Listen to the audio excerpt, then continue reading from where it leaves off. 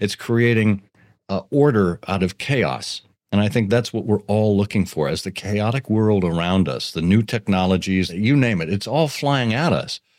Well, we need to slow down.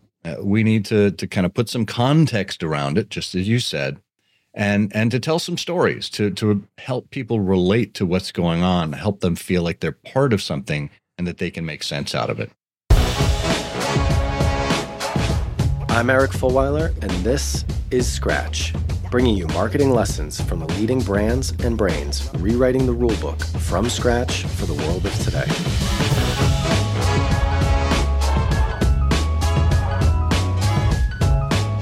Hey everyone, my guest today is Scott Monty, a name you probably recognize. Scott became quite famous in our little corner of the marketing world when he became the first executive at Ford Motor Company to lead digital communications and social media.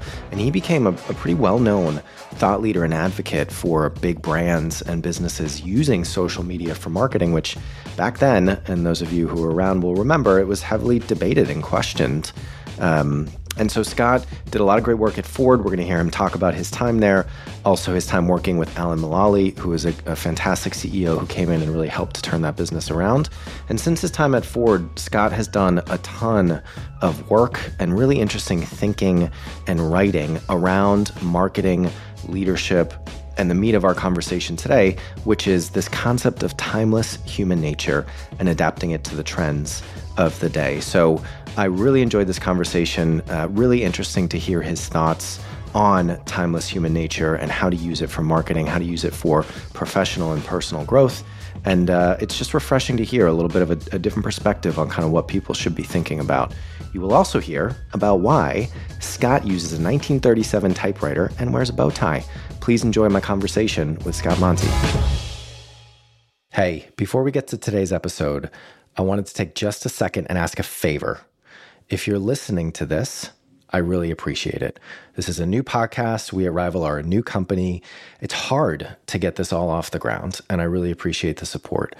To ask an even bigger favor of you, if you could please, if you're enjoying the content that we're putting out, if you've listened to a couple episodes, or even if you're new, could you please take a minute to share Scratch with someone else that you think would enjoy it?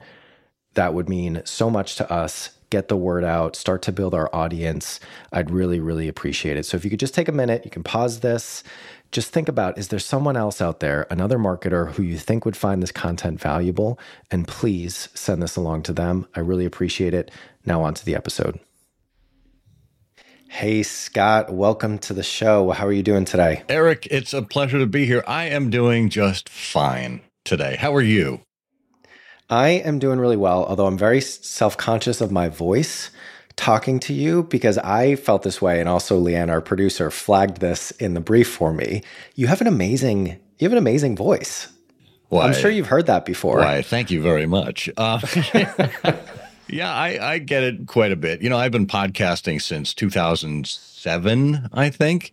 And I'm no stranger to the microphone. I used to announce for halftime at Boston University back in my college years. Really?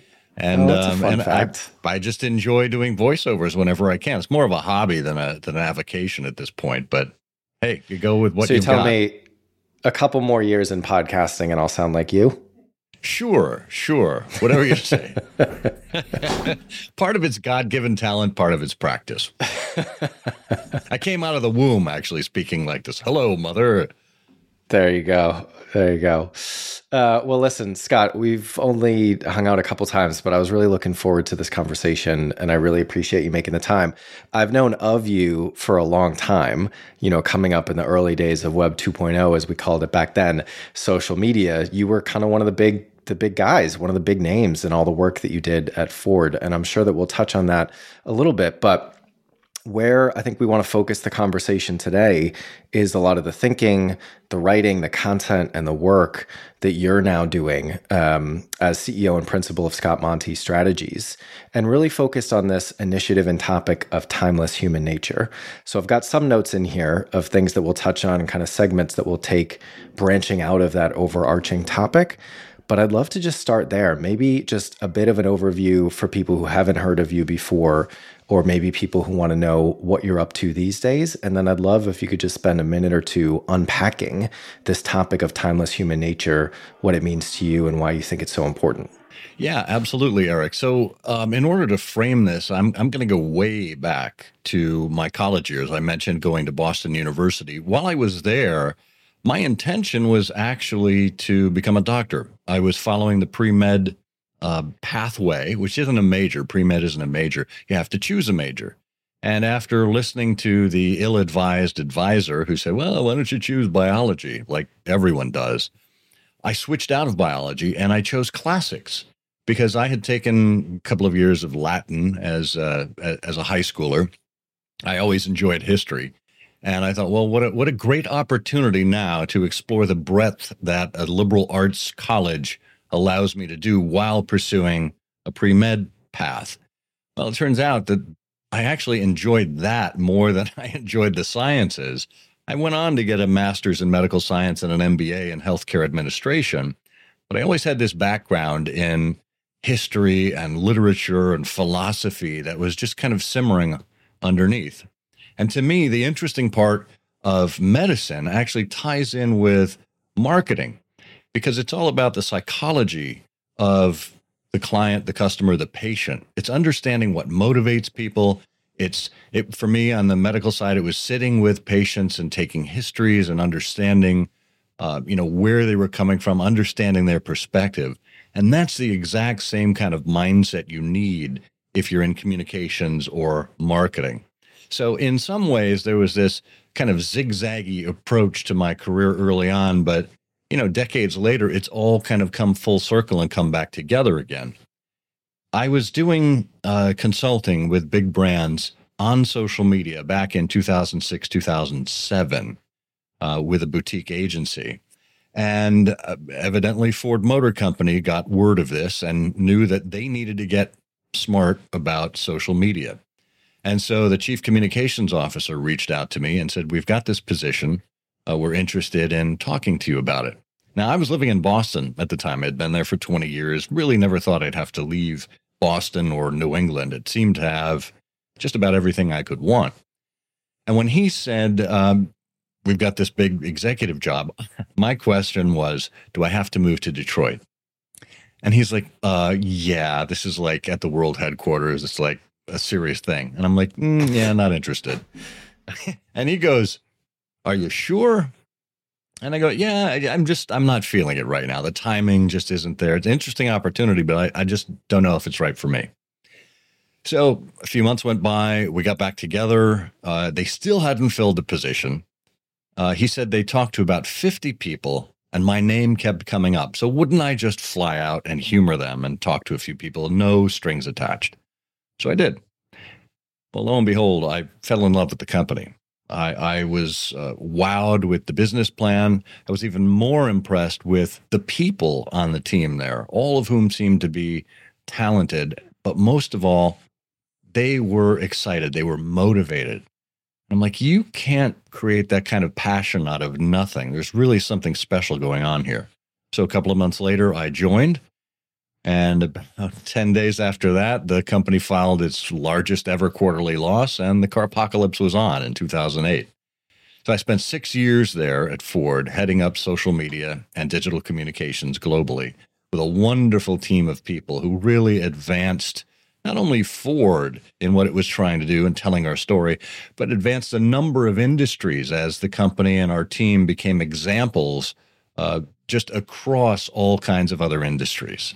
And since then, I've been out on my own consulting.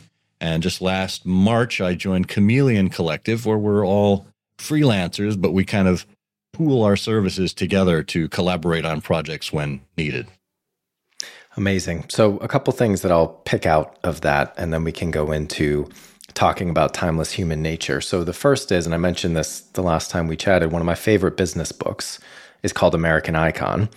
And it's the story of Alan Mulally coming into Ford. And so one, I'd really recommend people to go and read that. But two, maybe you could just spend a minute or two, and I know you mentioned this to me when we chatted, but kind of your experience of this guy who is pretty well known as a fantastic CEO, someone who came in and, at least in terms of how they tell the story, helped to turn the company around. What was some of your experience, and how did his leadership style, knowing that you worked really closely with him, impact your thoughts on leadership and this topic of timeless human nature that we're going to get into? So the first thing you have to understand about Alan is what you see is what you get. You know, a lot of people would see this cheerful, rosy demeanor, a guy who just seems so likable, so affable. That's exactly how he was behind the scenes. I mean, he could be tough. Obviously, we needed to show results. We needed to make progress on our plan. But he had a way about him that simply made you want to succeed. It made you not want to disappoint Alan. Right? It became very personal in its nature because Alan was very personally interested and personally involved in so many of his employees. You know, I would walk down the hall with him after some big meeting. And this is, the first floor of the world headquarters of Ford. People are pouring out of the cafeteria, whatever. And Alan would stop. He would go up to them and shake their hand and go, "Hi, I'm Alan." And I'm like, yeah, we kind of all know who you are. There's a couple stories like that in the book as well. Absolutely. And the thing is, Alan wasn't doing that to convey information about who he was. Everybody knew who he was. He was conveying information about how he saw other people, how he saw the relationship, and the dignity that he assigned to each relationship. It became part of his signature being, right? And people eminently wanted to be part of a team like that. And Alan came from outside of the auto industry. He came from the airline industry. So there was a lot of doubt with Alan early on. Big town hall meeting on his first day. And it was either a reporter or an employee who said, "Mr. Mullally, the auto industry is very different than what you're used to." And he said, "Yeah, I get that. It's a very complex industry, but, we're kind of parallel, the auto industry and the airline industry. I had to deal with big manufacturing. I had to deal with unions, had to deal with a lot of laws and regulations, had hundreds of thousands of employees. But here's the deal. I understand a car has about 30,000 moving parts that need to be kept together, and the car needs to be kept on the road." And they said, yeah, that's right. And he said, well, the Boeing 747 had about 1 million parts, and we needed to keep it airborne 6 miles above the earth. So I think I'm going to be okay. So a little bit of snark there from Alan, but not too much. I mean, you could understand where he was coming from, but he made the point that he was a competent engineer. He was a competent leader. And what he did was motivate people to work together. And that's universal, no matter what kind of industry you're in. I think there's something to be said about what you see is what you get. It's one of the things that I say when people ask me what it was like to work with Gary Vaynerchuk. Now, I also say there's a whole other dimension, and he's got a little bit more of a external personality than Alan does, let's say. And you can't really know what it's like to work with him or be in a room or have him be your mentor or your manager or your boss or all that stuff. But I think with leaders, and actually, we talk a lot about brand purpose. I know we're going to touch on that later in the conversation. There's probably an extension to brands as well. What you see, the best ones, the strongest ones, the most consistent ones, what you see is what you get because they are just living who they are. They're not trying to create something that's not real, that's not there. Exactly. And Eric, that's just it. When there's that level of consistency there, when you don't feel like there's bait and switch, when you don't feel like, who am I going to get at this meeting or at this experience? That's what builds loyalty and trust. And people love to feel like they are part of an ongoing story. And if they know where they are in the story, beginning, middle, or end, then a lot of uncertainty gets reduced. And believe me, in the era we're living in right now, we need a lot less uncertainty out there. The other thing I wanted to touch on, which is a bit of a rabbit hole, but I'm actually curious your perspective on this, having been in the industry for a while. Chameleon Collective, I've heard of them. And I think there are a lot of businesses being set up that are this kind of, proven freelancers who kind of work together, but it's not the, hey, we're going to build a team of 100, full-time employees. What's your perspective on that, both in terms of how it's been for you and just the industry in general? Do you see more of the creative services side of marketing moving to more of the freelance approach? Yeah, I mean, look, everybody is just in flux right now with, what people require out of their out of their schedules. And for agencies, it's become really difficult to staff up for a big project, to lose a client, to have to staff down. I do not envy any of the traffic people or the operations people that need to figure that out. And what Freddie Laker determined when he put the Chameleon Collective together about 5-6 years ago was that, and he and a lot of chameleons came from a background at Sapient Nitro, right? So they had some experience here. It's about giving people, the freelancers, the consultants, a lifestyle that they choose. And for a lot of people in the last couple of years during the pandemic, lifestyle has become eminently important. As the commutes have been reduced, as people's commitments outside of the office have become more varied, you want to be able to support your employees in whatever life throws at them. So if you feel like you can take on 5 clients at a time and manage that and work on weekends and work nights or, split shifts based on time zones, whatever, great. If you want to work fewer hours, if you want to have time to spend with your kids in the morning before they go to school or to do elder care, whatever it is you need, this kind of model is built in to accommodate people's lifestyles and for them to be able to make the decisions on the types of clients that they want. So you've got more autonomy, you've got more certainty, you've got more flexibility. And I think those are the things that are tied to the kinds of purpose that especially freelancers are looking for, in addition to being able to choose clients that match your values. And I think we're seeing more and more of that as the battle for top talent increases with everybody moving around, everybody having so many more options. It's not just full-time roles at an agency in your city. It's full-time roles anywhere in the world for a lot of companies that are going remote like we are. And then also full-time or part-time or flexible or freelance. There's so many more options for people. And so there's more choice, which means they can choose to not just work at a company that pays them well and does good work, but also works with brands that they want to associate with. Exactly.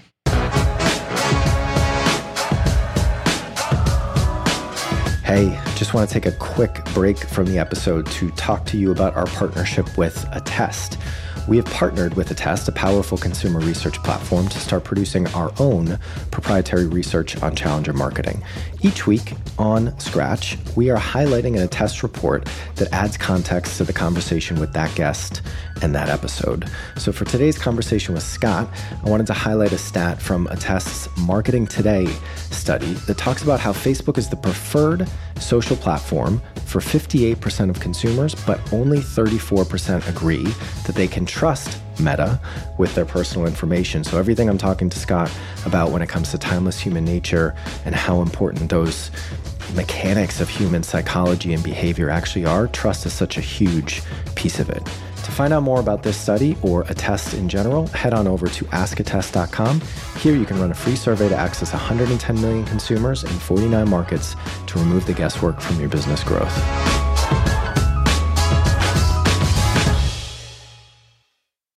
So, Scott, timeless human nature. Unpack that for us. What does it mean to you? Why is it so important? And how does it tie to modern marketing? Well, it's interesting. Part of this sprung out. I've been doing a weekly newsletter for the better part of a decade or so. I've had a blog for many years, and I did a newsletter where I looked at this week in social media. Then I changed the focus to digital. Then I simply called it the Full Monty. And it was a kind of a links roundup as to what was going on every single week. And people found value in that. But what I found during the time and what I found during my career at Ford is we were having the same conversations over and over again. New companies would sprout up, new team members would be added. They didn't necessarily have the longer view as to what happened in the evolution of digital and social in, say, 2007, 2009, right? And they come in 2014 or beyond or whatever, and they were like, oh, I've just discovered fire. Well, guess what, kids? It's been done before. And if you look back, if you look beyond the specific technologies, if you look at the behaviors that we're talking about, a lot of this stuff is history on repeat. And it suddenly dawned on me that with my love of history and my love of literature, there are tons of stories out there, stories waiting to be told or retold to new audiences with a context being put on them to apply them to current day, right? So I began to delve into some of my favorite stories, characters of history and literature, and thinking back to my days in class as a classics major. What did the great philosophers teach us, right? The lessons that we have are timeless, right? They still apply. And I've said this for years, that if you look back at human nature in 3500 BC, it's still pretty much the same today. We're all looking out for our own. We want what's best for us. We want to be part of something bigger. We want to be able to build something. But ultimately, the relationships that we create are what matter to us in the end. And that's the undergirding of marketing and communications. One of my favorite marketing quotes is, "If you wish to persuade me, you must think my thoughts, feel my feelings, and speak my words." Pretty basic stuff. Well, that was said 2,000 years ago by Marcus Tullius Cicero. Right? And if it's good for the Roman Empire in 65 BC, I think it's good for us today in 2022. I'm a big fan of fundamentals. So what we do at Rival is a lot around what I call marketing innovation, trying to take strategies, tactics, mindsets, models from the startup world that we know into businesses that are looking to innovate with how they do their marketing. But actually, a lot of it is kind of back to basics in a way, because to what you said there, and also to what you said about your background and your interest in the sciences and looking at becoming a doctor, it's human behavior. It's human psychology. Marketing is about changing perception and behavior to drive business results. There's a lot of other professions and disciplines that focus on perception and behavior for other results, but that's really what it's all about. And so your word context, the context of the media landscape, the technological landscape, the competitive landscape, the cultural landscape, that stuff is constantly changing and faster, it seems, every year. And so you need to understand that to be able to deliver effective marketing. But actually what makes up effective marketing goes back to these fundamentals that haven't changed in a long time, because human beings and the way that we're wired haven't changed for a long time. So very much on the same wavelength with that. It's a lot of what I think about. And in some ways, it's ironic, I guess, in a way, because a lot of what we're known for and what we do is innovation and new thinking. But you even said this in one of the notes that you sent over to us about how this topic of timeless leadership and looking back to look forward seems like an oxymoron on the surface, but it's a dichotomy that has great consistency and great meaning. So I think it's a really interesting point of view and a really interesting topic that you're digging into. Thank you. And, it just sprung to me while you were talking, one of the interesting overlaps of, say, science and literature comes from Sir Arthur Conan Doyle. I'm a huge Sherlock Holmes fan, and Conan Doyle was a struggling doctor in his early years, and he had no patients coming into his waiting room. So what would he do during that time? He'd write.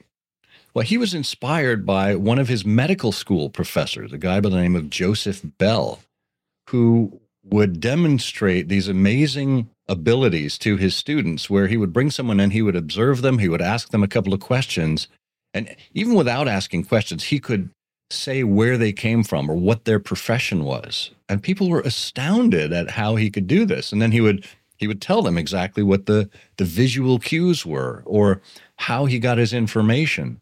And suddenly it became revealed to them how the scientific process could actually be applied to, well, in Conan Doyle's case, to storytelling. And that's how he created the character of Sherlock Holmes. And again, it's creating order out of chaos. And I think that's what we're all looking for as the chaotic world around us, the new technologies, the Web3, you talked about Web2 before, now we're on to Web3, cryptocurrency, NFTs, you name it, it's all flying at us.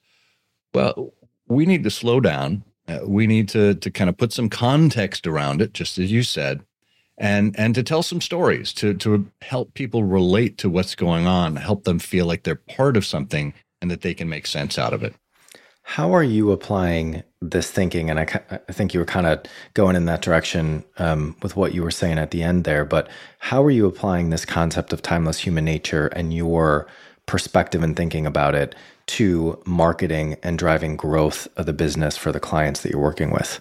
Well, largely, and this is something I've been saying for 15 years or more, is for people not to focus, for marketers not to focus so heavily on the platforms, on the tools, to focus on the fundamentals, just as you said before. It's about building a relationship. It's about telling a story that people want to hear. And look, I get it. Every brand manager wakes up excited about what it is that they're working on, the project they're launching, the new website release. But really, for the rest of us that are not the manager of that brand, does it really matter? Does it bring us any value to know that you've launched a website or that you've got a new product? Well, probably not. Unless you're Starbucks, people don't wake up thinking about your brand, right? So how you actually take that and contextualize it for people, give them a sense as to how it helps make their life better, how you save them time, how you save them money, how you do something that relates to something that matters to them. And it could be something purpose-driven too, if that's the way people are seeking out your product. But keeping that in mind rather than saying, hey, we've got an NFT. Well, most people don't even know what an NFT is, let alone what it's useful for. And as excited as you may be about that new development, you got to realize where most of the real world is living. It's perspective, right? And being customer-centric, which so much innovation comes back to, whether it's on the product side or the marketing side. It's really understanding, and it talked about empathy and kind of really understanding, stepping into the shoes of your customer. So much, and I'd probably argue almost all good marketing comes from that. It's interesting. I met today with a scale up here in the UK, and one of the conversations that we were having is they're trying to understand the transition from a third-party cookie-driven performance marketing world, because they built a lot of their business on the back of Facebook and Instagram ads over the last couple of years. And obviously that is changing very quickly. And what this means in a world where it just gets a lot more expensive and a lot harder to acquire new customers that way. And I actually think that this, to your point of not focusing on the platforms and focusing on the fundamentals, I think the brands that win are the ones that execute the fundamentals really well, that have a brand that stands for something that people care about, that put out content and experiences that people actually want to spend time with, and that actually build a relationship. So if you're on the wrong side of that, it's going to be more challenging, and it will be for everybody to a certain extent. But I think, the advice that I gave to him and the advice that I give to people listening around this topic, which we're spending a lot of time looking at, is if you can put out good marketing, the fundamentals of marketing, and if you can focus on building those relationships, call it first-party data, but really it's just relationships and being able to have a meaningful, rapport with the customers you're trying to reach, that is going to set you up well in the long term. So in some ways, it's actually a good thing that this is happening, because I think the cream will rise to the top. Yeah, and I think that those are all fantastic suggestions, Eric, particularly, you didn't state this explicitly, but under first-party data, email. I mean, it sounds boring, it sounds unsexy, but my gosh, it still works. People spend more time in their inbox than they do on any one app. And if the app tends to change its algorithm or changes its rules for some reason, you're out of luck. If you have an email relationship, or even better, one of the things I always get responses from is when I send a handwritten or a typewritten letter. If any of your listeners happen to be viewing the video here, I've got a typewriter on the desk behind me. I actually use a typewriter, and people are astounded. Why? Well, it's part of the brand, timeless and timely, right? But it's different than anything anyone is doing today. I wrote about a CEO last year who has, maybe 9,000 employees. he handwrites a birthday card to every single one of his employees. And it's personalized. It's not just a form thing out of a script. He actually does that. So people wonder about, well, can you scale this? Well, look, one guy's doing it almost 10,000 times a year. I'm sure you can do that for at least a portion of your customer base, maybe the most loyal, maybe the most at risk, right? I mean, you make the assessment, but it's an opportunity to communicate with them in a different and personalized way that underlines the importance of that relationship.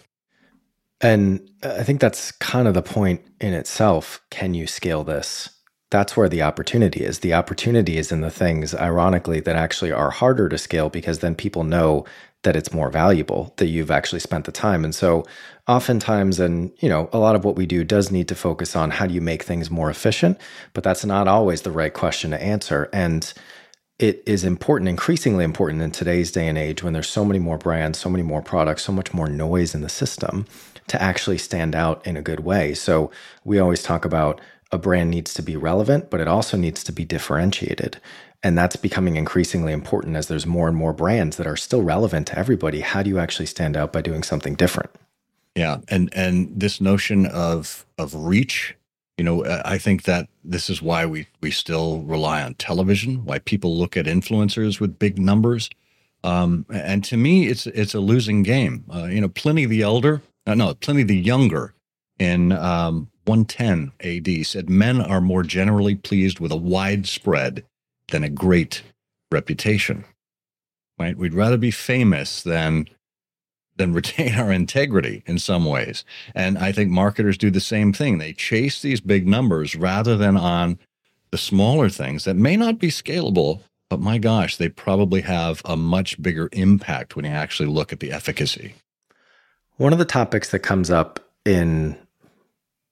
I think it's come up in every conversation on the podcast today. Maybe not Gary when we were talking about his NFT project, but every other CMO I've talked to has touched on or focused the entire conversation on purpose.